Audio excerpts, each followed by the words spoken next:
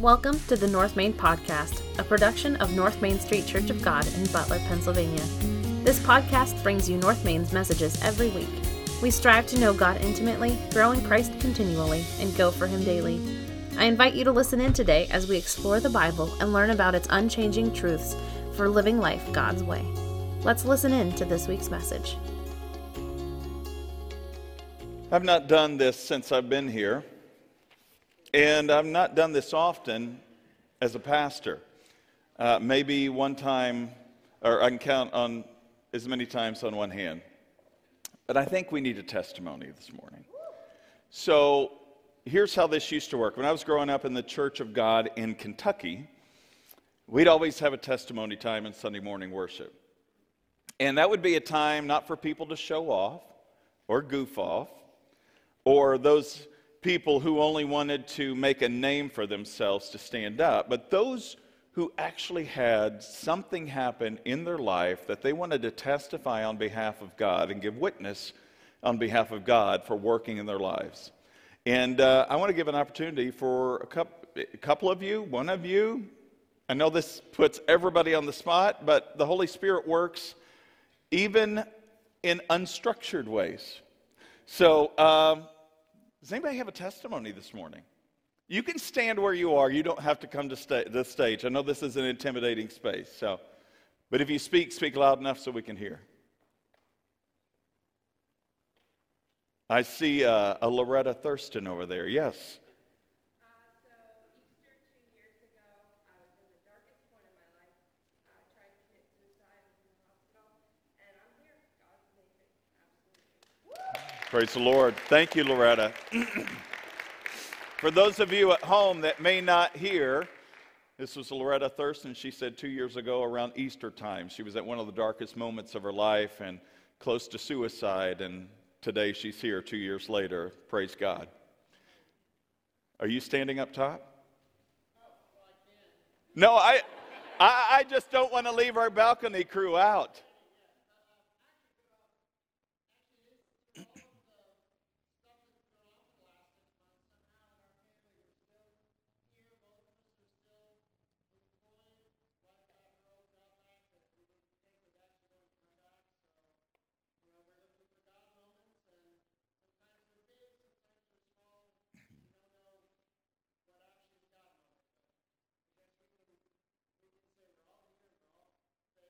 Amen. Thanks, Jerry. I got one in the back. One of our board members. You go, girl. Linda, what's up?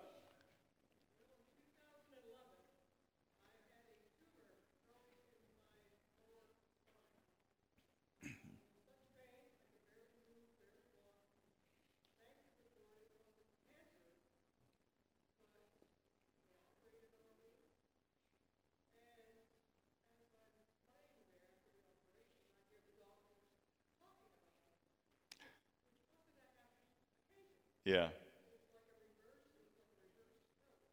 Huh.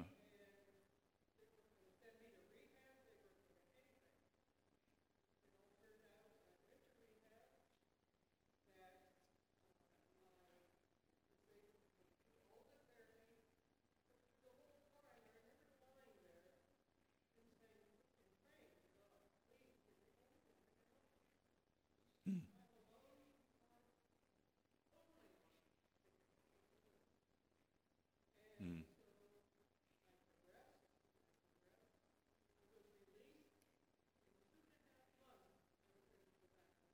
Yeah.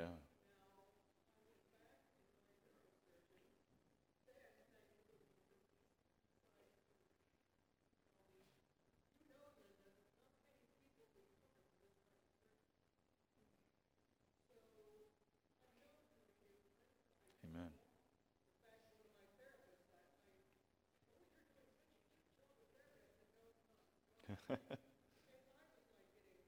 Yeah.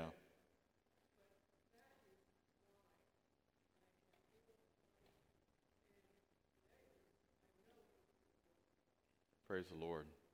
Well, with those of you at home that didn't hear that, and some of you that might be hard of hearing, Linda, one of our board members, had back surgery for a tumor that was growing in her lower back in 2011. Doctors did not give a good prognosis for her recovery, but through tremendous hand of God on her life, she is a living testimony of how God heals the body. So thank you for that testimony, Linda. One more. Mary? You better not pass me. Well, you're so tall, I almost didn't see you. I'm sorry. Back in July 19th, Sabrina asked me if I wanted to join their family and go to New Hampshire. I used to live there for 31 years. My middle son still lives there. So I arrived on a Friday. They were leaving Wednesday. Monday night, my heart said, there's no way I can leave. And so I booked a flight for Sunday afternoon. Thursday, my son had a horrible day at work.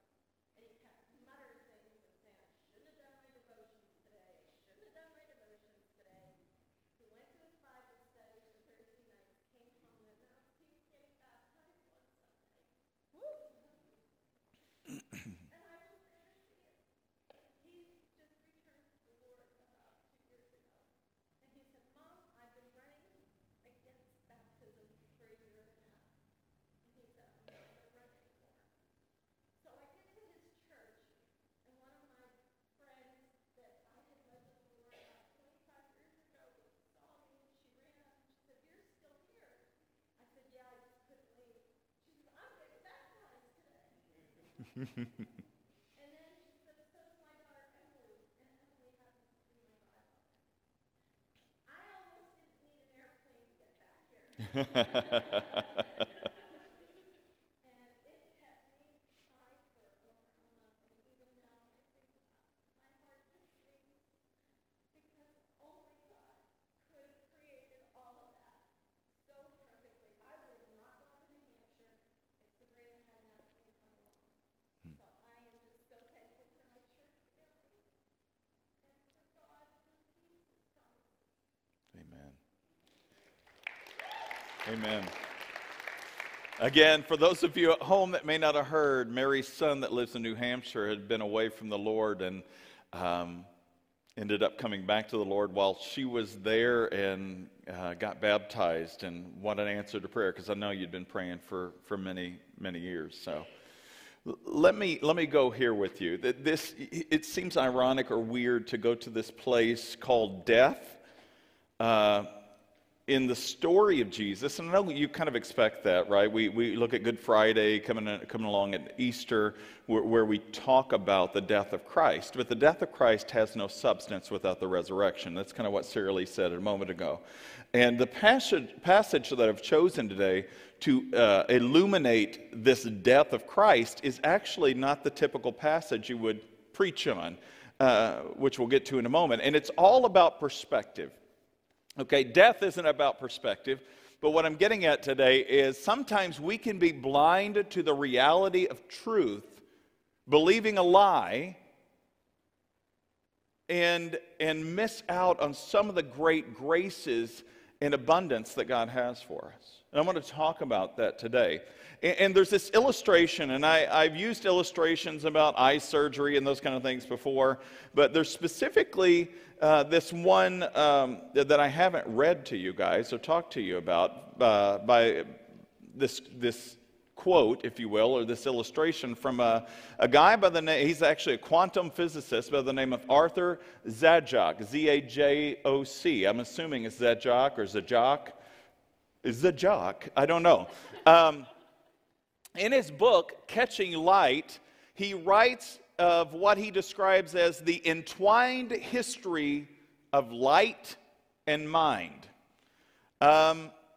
Correctly described by one admirer as two ultimate metaphors of the human spirit. For our purposes, his initial chapter is pretty helpful this morning. From both the animal and the human studies, we know that there are critical developmental windows in the first years of life. Sensory and motor skills are formed during those times, and if this early opportunity is lost, trying to play catch-up is hugely frustrating and mostly unsuccessful. So we know that in a child's development, or even an animal, puppy, kitten, any kind of animal development that if they miss certain benchmarks, I won't say it's impossible to catch up, but it really is debilitating for the rest of their lives. He goes on to write in his book of studies which investigated recovery from congenital blindness. Thanks to cornea transplants, people who had been blind from birth would suddenly have this functional use of their eyesight again, or just have functional use of their eyesight. Nevertheless, success was often rare. Even being able to see with perfect clarity, they said success was rare. Referring to one young boy, the world does not appear to the patient as filled with gifts of intelligible light or color or shape upon awakening from surgery. They don't know what to make of the clear sight of things they've never seen in their whole lives. They don't know a triangle's a triangle, or yellow is yellow, or blue is blue. The light of day beckoned, but no light of mine replied within this boy's anxious open eyes after surgery. He quotes from a study by Dr. Moreau, who observed that while surgery gave the patient the power to see, the employment of this power, which as a whole constitutes the act of seeing, still has to be acquired from the beginning. It's like learning something new. He concludes, to give back sight to a congenitally blind person is more the work of an educator than of a surgeon. To which Zajac writes, or adds, the sober truth remains that vision requires far more than a functioning physical organ. Without inner light, without a formative visual imagination, we are blind, he explains. That inner light, the light of the mind, must flow into and marry the light of nature to bring forth the world. So where am I going with this morning? There are two guys. Well, let's assume the other one's a guy. There's one we have a name for. We know it's a male name in the Greek language. Walking on this road to Emmaus. Jesus has been crucified that Friday. It's now Sunday morning. They're heading back because Sunday is not the Sabbath for them. Saturday is the Sabbath for the Jewish people. Jesus has been in the grave since Friday. And they're walking home. They had been followers of Jesus. They're going back home to the city of Emmaus from Jerusalem. Some scholars believe it's about 8 miles away. Some other scholars believe it's up to 18 miles away because we really don't know where Emmaus is. We just know they were heading to that location. But let's say it's 8 miles. It's a brisk day walk. And they're heading back home, downcast, dejected, frustrated. And then something happens. But they're blind to see it. So let's pick up their story. Luke chapter 24, starting with verse 13. That same day, 2 of Jesus' followers were walking to the village of Emmaus, 7 miles from Jerusalem. And as they walked along, they were talking about everything that had happened. As they talked and discussed these things, and what were they talking about? Let's pause for a second. What had just happened that weekend? It had been Passover. They were there for the celebration of Passover. But as followers of Jesus, they had also been there following him to see what was going to happen, see what he was going to do. Now, they weren't of the 12 disciples, but they were followers of Jesus. They may have been one of the 120 followers. We're not sure. But we do know that they were followers of Jesus. And they're walking home, and they're discussing as they walk along this path back to Emmaus all that had happened. It's like, all right, let's go back to the beginning. How did this happen? What happened? And they're mulling this over. You ever do that when a tragic situation happens in your own life and you talk to people and you're like, can you believe this? I mean, I can't believe it. Can you believe it? No, I can't believe it. I mean, we thought it was going to be this way, but now it's this way. I thought it was going to be like this, but now it's like that. And so they're walking along and they're pondering and they're talking and discussing these things. And Jesus suddenly came and began walking with them. Don't know if he's hiding out behind a tree, what's going on. But see, they're so caught up in conversation, they don't even recognize what's going on around them. Do you see what's happening? And then Jesus shows up among them. And you think, oh my gosh, it's you, Jesus. because they'd been following him and they had become believers in him, you would think they would know him. But it says in verse 16, God kept them from recognizing him.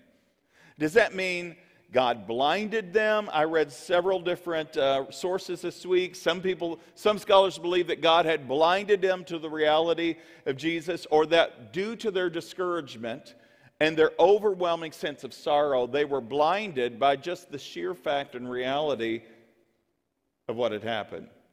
So Jesus asks them this question. Hey, what are you discussing so intently as you walk along? Because they must have been really intense in their conversation. And they stopped short. Sadness written across their faces. Some versions say dejected. Some versions say utterly depressed.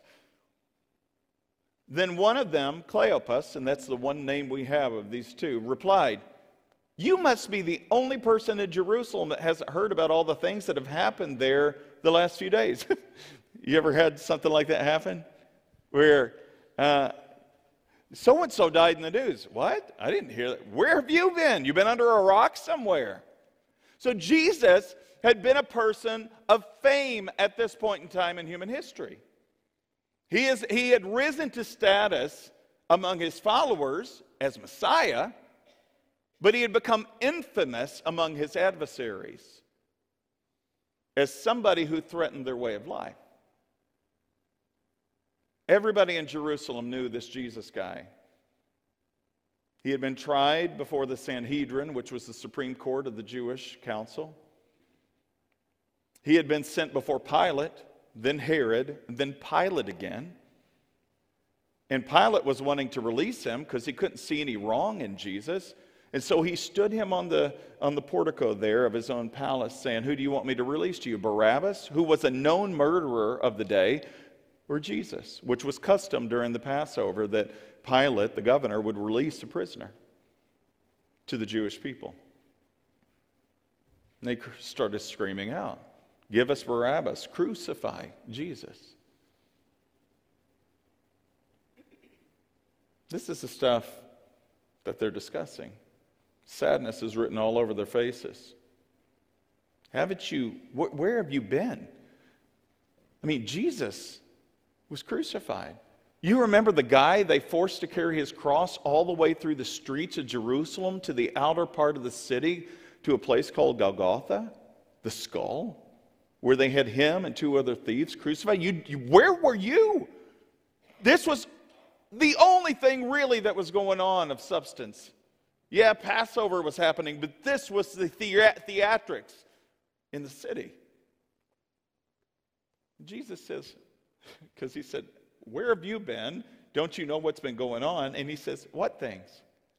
I just love that. I mean, think about that. The one who it happened to. What are you talking? What things have happened? Fill me in. Do tell. Tell me what's going on. We know that Jesus bore the marks at this point in time in his hands. Because we read that Thomas, one of the 12 disciples, said, "Unless I see the nail prints in his hands and the wound in his side, I will not believe." And then Jesus shows up in that room in Jerusalem and appears to them all, and he says, "Thomas, come here. Put your finger here. Here, touch my side." And what does Thomas do? He falls at Jesus' feet and says, "My Lord and my God." And you got to wonder, were Jesus' hands or wrists covered? I don't think so. I mean, in the garb of the day, they would have been open, but anyway, they were kept from even seeing the scars, I guess.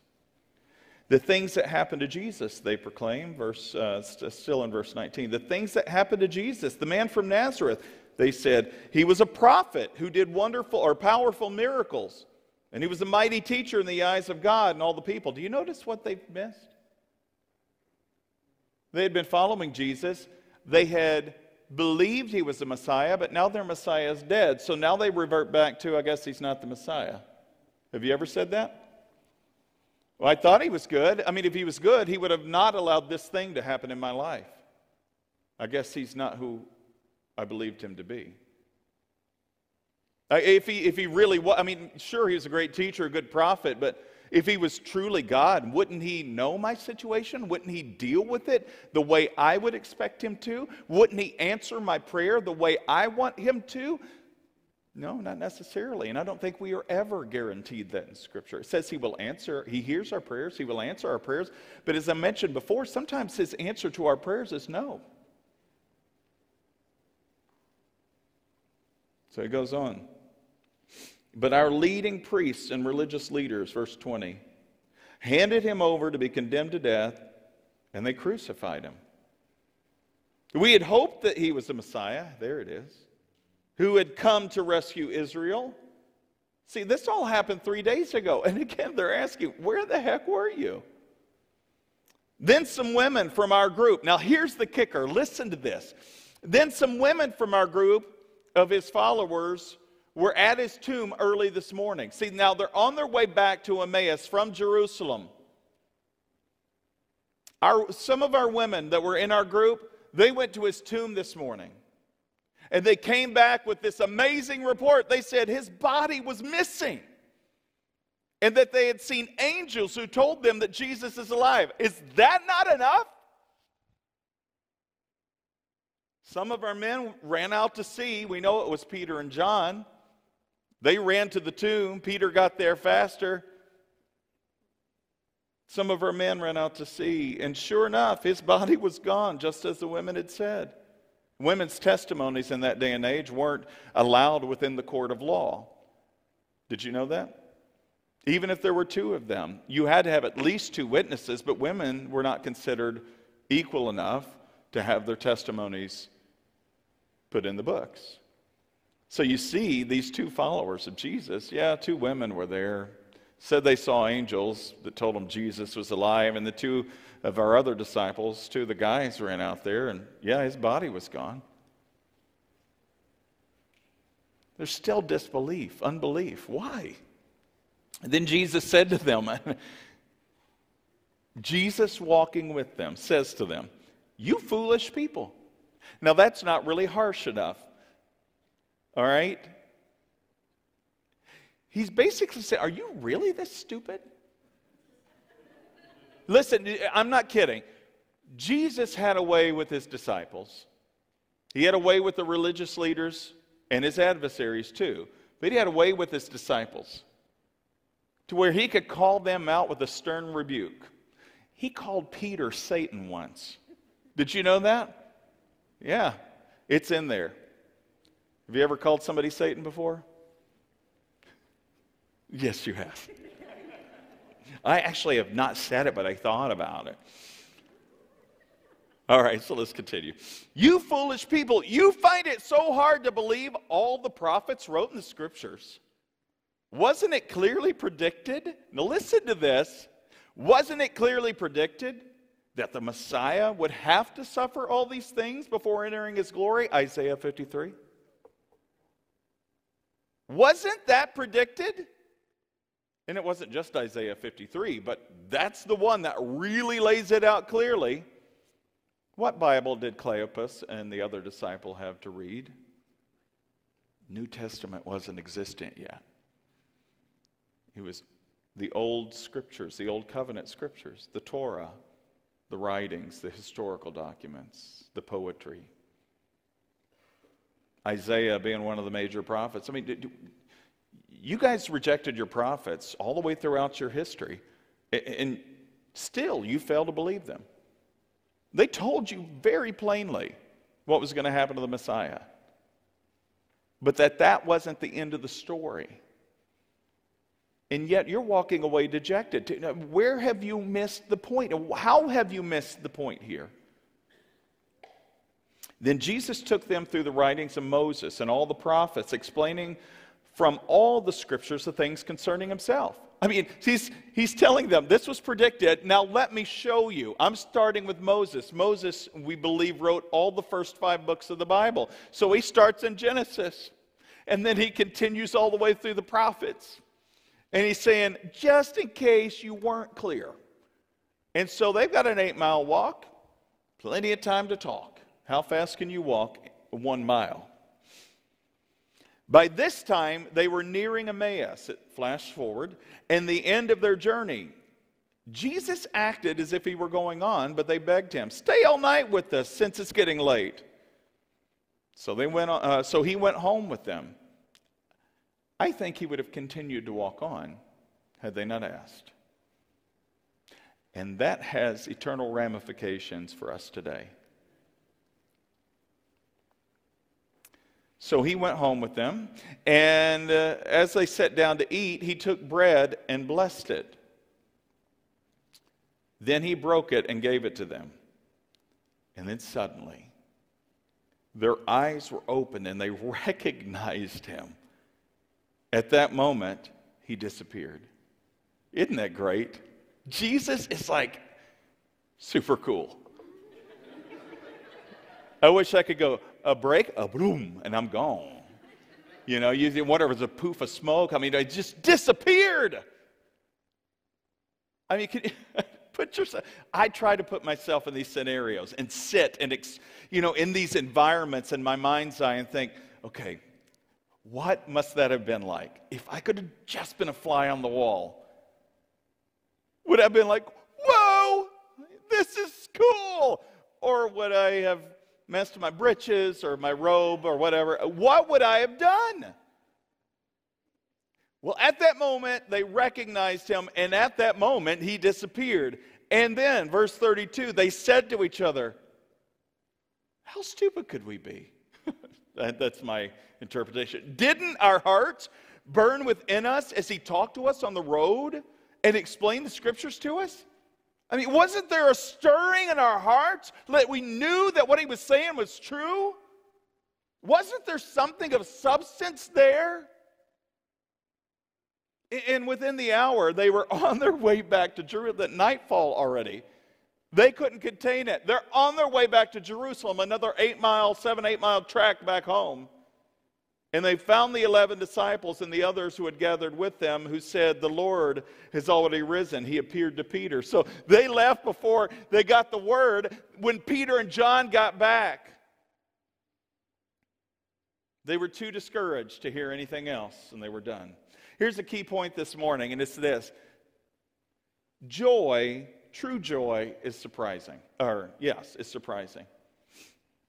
True joy is surprising. I want to break this down really quickly, and I mean quickly this morning, and it's this. First thing is that though Jesus had risen from the grave, these two were still living with visions of death. Do you ever do that? Though these two were walking along this road talking about death, the author of life was walking with them. Do you not find that ironic?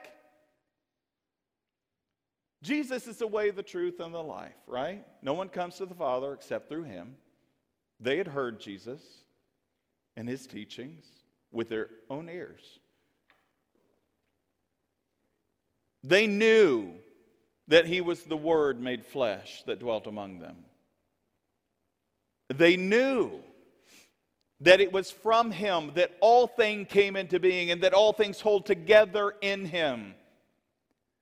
And here they are talking about death when true life was right beside them. Let me ask you this question this morning, and those of you at home that are listening this morning. Are you living with a residue of death on your life? You know what it's like. You're angry. You're bitter. You're resentful. Maybe you're wrestling with unforgiveness. Maybe there's a deep root of anger that needs to be extracted from your life. And I'm not talking about a holy, righteous anger. I'm talking about an anger that leads to hatred and death. Maybe you're struggling with the death that sin has on you, that hold that sin has on you. Whether it's addiction or any number of things in your life. And addiction takes on many forms. You don't have to be addicted to some illicit drug, prescription drug, or alcohol. You can be addicted to hearing the accolades of others. Do you know what I'm saying? You can be addicted to any number of things. The one thing in life we were created to be addicted to was God. He should be our sole addiction. But we like to replace God with other addictions. What does the residue of death smell like? Sometimes it smells sweet, because the enemy is a great deceiver and a great confuser. And he likes to make us think that certain things can lead to life, but ultimately will lead to death. That's what he did in the garden with Adam and Eve. Did God really say you shouldn't eat of any tree of the garden? Trying to get them confused. What did God really say that we should or should not do? Well, no, we can eat of all the trees except for this one tree. Oh, don't believe that hooey. God knows if you eat it, this tree, you'll know right from wrong, good from evil, and you'll be just like him. Well, it does look good to eat, and I would love to be like God. He's the guy I love. I adore him. To be more like him? You've heard me say this before, but think about that for a minute before we give them the boot and say how horrible they were. Put ourselves in the shoes. They don't know right from wrong. They've never experienced evil. The only concept they have is of good, and my guess is they couldn't even give you a definition of good at that point. They didn't know good or evil. All they lived with was perfect peace and unity with the Father. They walked with him in the cool of the day, face to face. But you and I live with the residue of death because it started there, and we wrestle with the same things since the beginning of time. What is the fruit that you're forbidden to eat? You eating the fruit of life or the fruit of death? Well, these two, though they knew the truth, there's something about knowing it and living it, isn't there?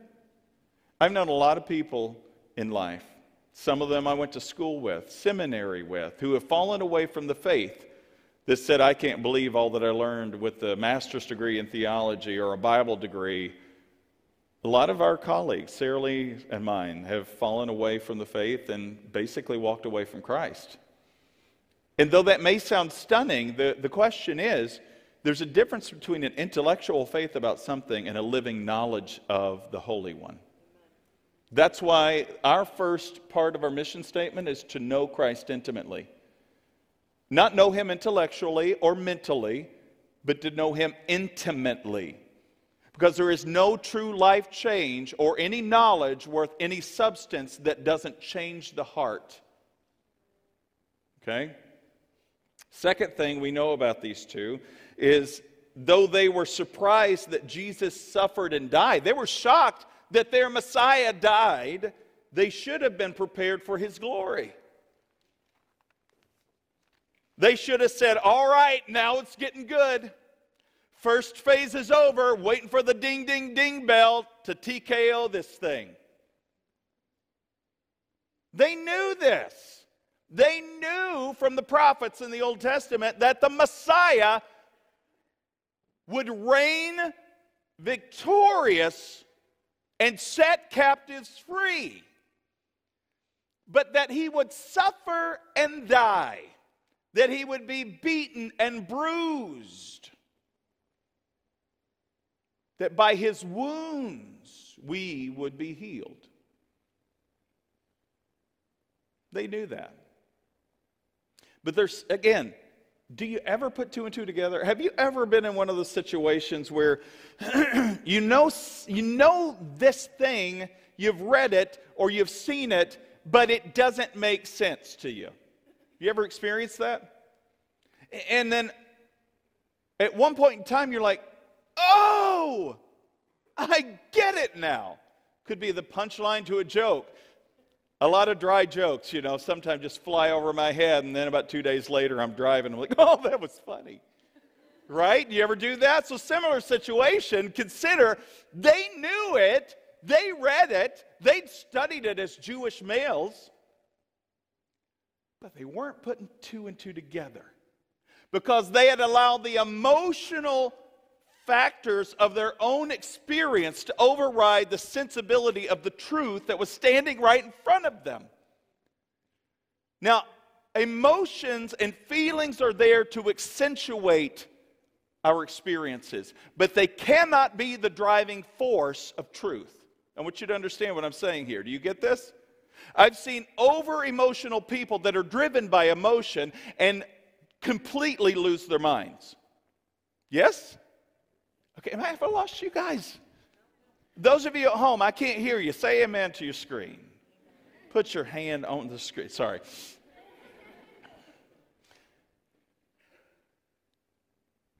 They were there. They knew the truth, but it had not set them free yet because their eyes were blind to the truth. They couldn't see the glory of God beside them. And you say, well, it's because God blocked them from seeing it. Yeah. But do you think if they were open and willing to see it, they might have seen it? See, I think they would have been. I think God's oftentimes, here's the way I understand this. God oftentimes gives us over to those things that we choose. Not because He wants to. He desires we're with Him, but He loves us enough to make that choice, to continue to live with death, if that's really what you want. He's not going to come and beat you over the head and drag you into the kingdom of God. You have to willingly receive it and walk volitionally, walk your own choice into that. Yeah, I love that picture of Jesus from Revelation chapter 3. Here I stand at the door and knock. And do you ever see the picture of that? It's like there's no doorknob on the outside, and He's knocking. The only doorknob in that picture is on the inside. And the people inside hear the knock. He's not going to bust that door in. He's not going to kick it in. He's not going to get the SWAT team to come and knock your door down, or His angel team, whatever. He's not going to do that because He's a gentleman, and He's the one who loves you, and He loves you enough to allow you to make your own choices. And He willingly says, come on, I want you to walk with me. And the interesting thing is, Jesus wanted these two to walk with Him, and instead He knew they were dejected, and He's like, all right, fine. I'll walk with them for a little while. And some of you out there right now are walking this road of death, dejected, frustrated. Maybe it's we live in a world that is surrounded by the residue of death. The pandemic, the racial tensions, the political scene, everything you see here on the news, does it make you happy? Does it lift your spirits? No, it shows you the condition of our world in full reality, sometimes twisted reality, depending on what you see. And you have to say, is this what life is about? And if your hope is in this world, yeah, you get the results of what this world has to offer, which is sin and death. But there is the author of life who came to set captives free, not from physical issues, yes, that too, hear me out, but most importantly, from spiritual issues. Because God knows that this life is temporary, that God didn't create the world to live in a fallen state forever. That's why He kicked Adam and Eve out of the garden. Did you know that? He kicked them out. Yes, there was a punishment and a consequence of their behavior, but it was for their protection. Did you catch this? What else was in the garden that He said if they eat of it, then they'll continue to perpetually live in sin and death? The tree of life. And so as a means of protection, His punishment covered them and protected them. So that eventually there would be an end to this thing we call sin and death. And this is where this great redemptive story comes into play from the beginning to the end. And God's glory is shown throughout human history if somebody is willing to see it.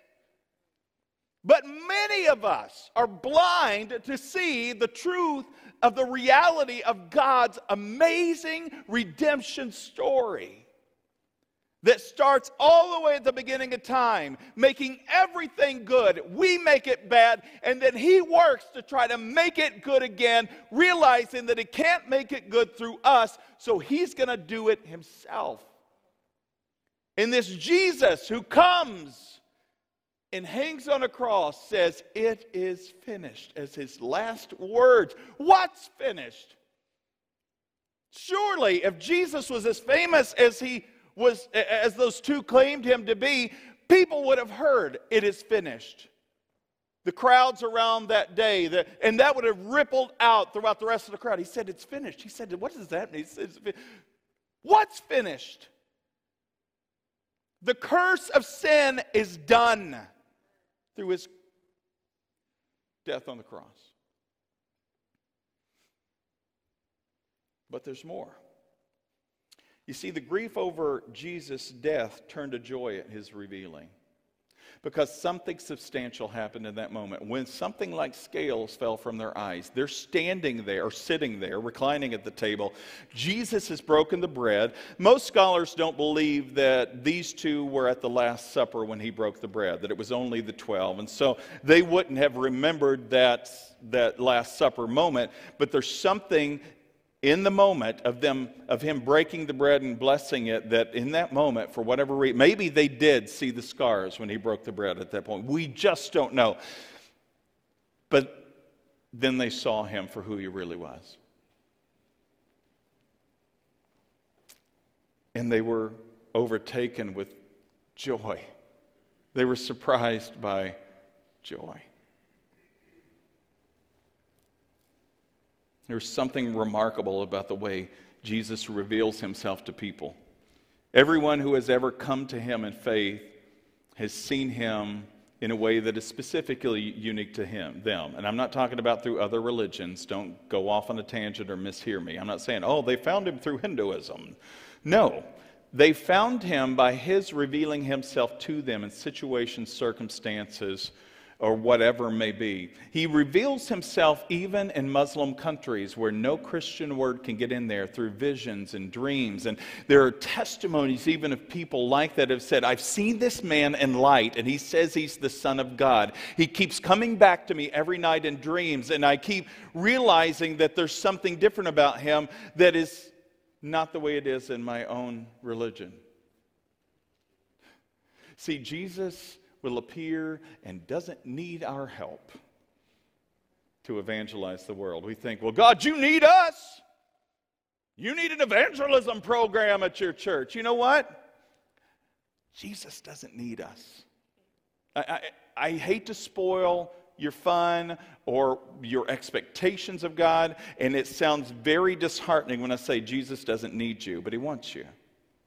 And that's the difference. If you ever, you know you need food and water to survive. You need it, right?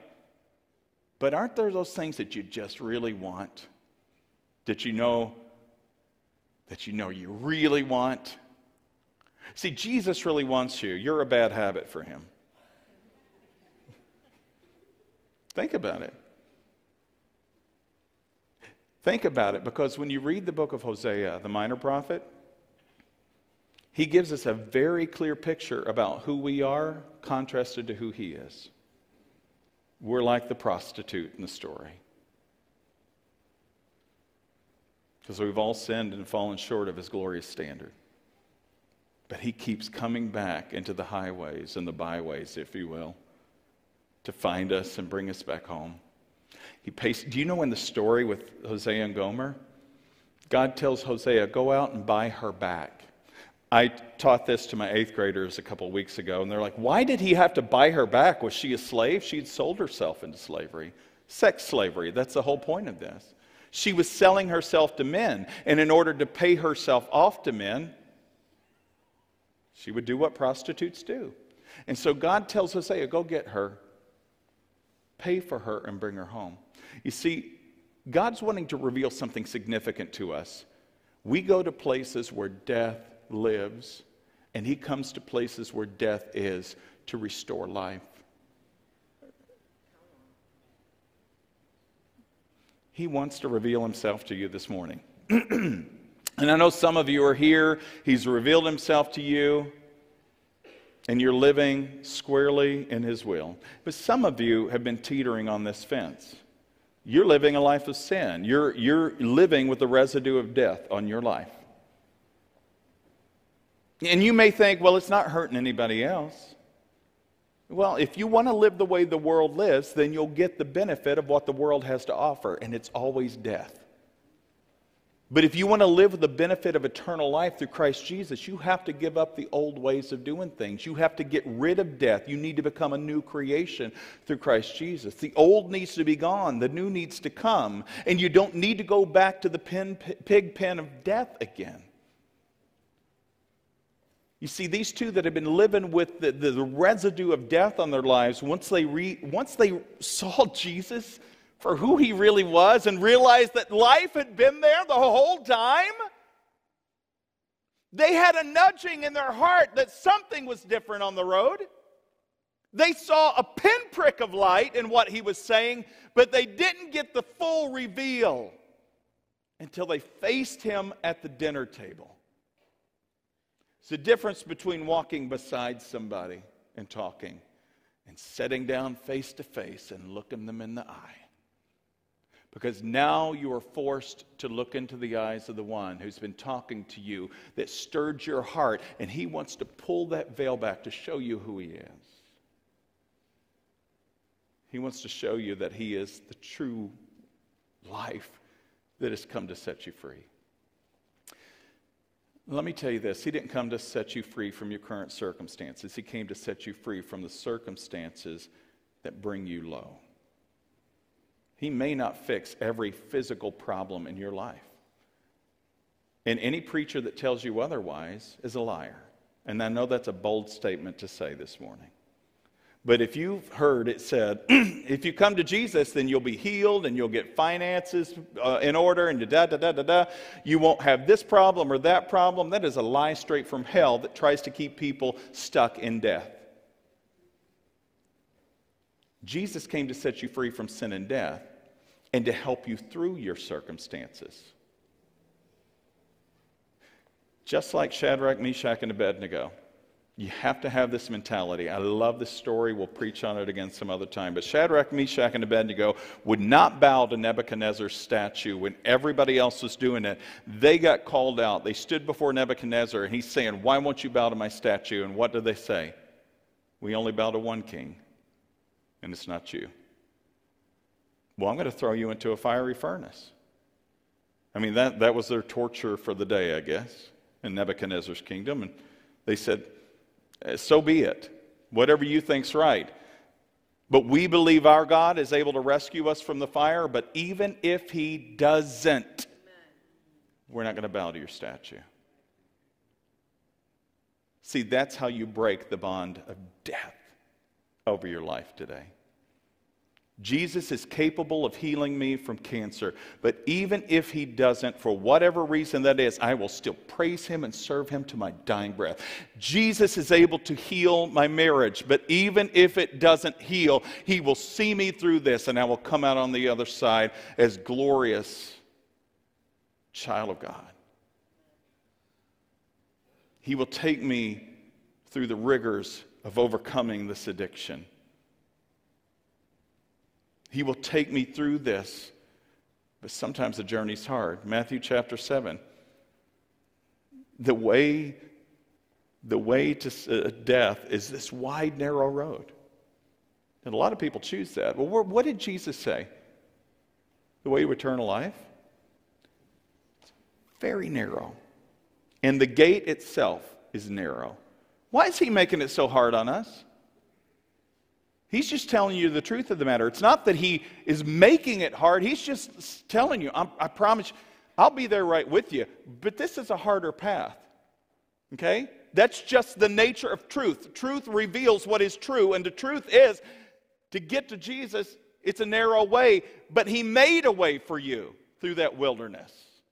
And when you get bruised and banged up and scarred up from going that route, he's still your Savior.